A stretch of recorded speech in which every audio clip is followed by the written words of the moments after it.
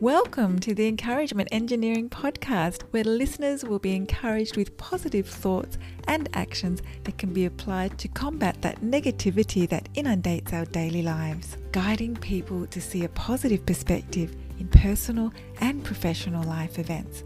Now here is your host, Bob Brum, the Encouragement Engineer.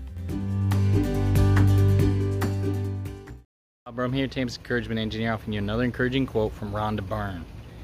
There is no excuse not to give 2 minutes today to intend your tomorrow. Your intent on what you want to do sets your direction toward accomplishing your goal. That energy and time allows you to have focus, energy, and action towards what you want. The energy you show is what people want to be a part of. Share that today.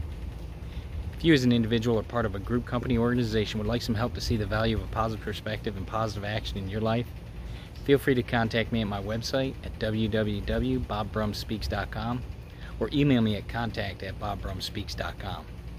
I also encourage you to subscribe to my podcast, the Encouragement Engineering Podcast, played on iTunes, Spotify, Google Podcasts, Radio Player, Breaker, and others. And also feel free to check out my YouTube channel as well for more daily encouragement. And I hope you have a great day.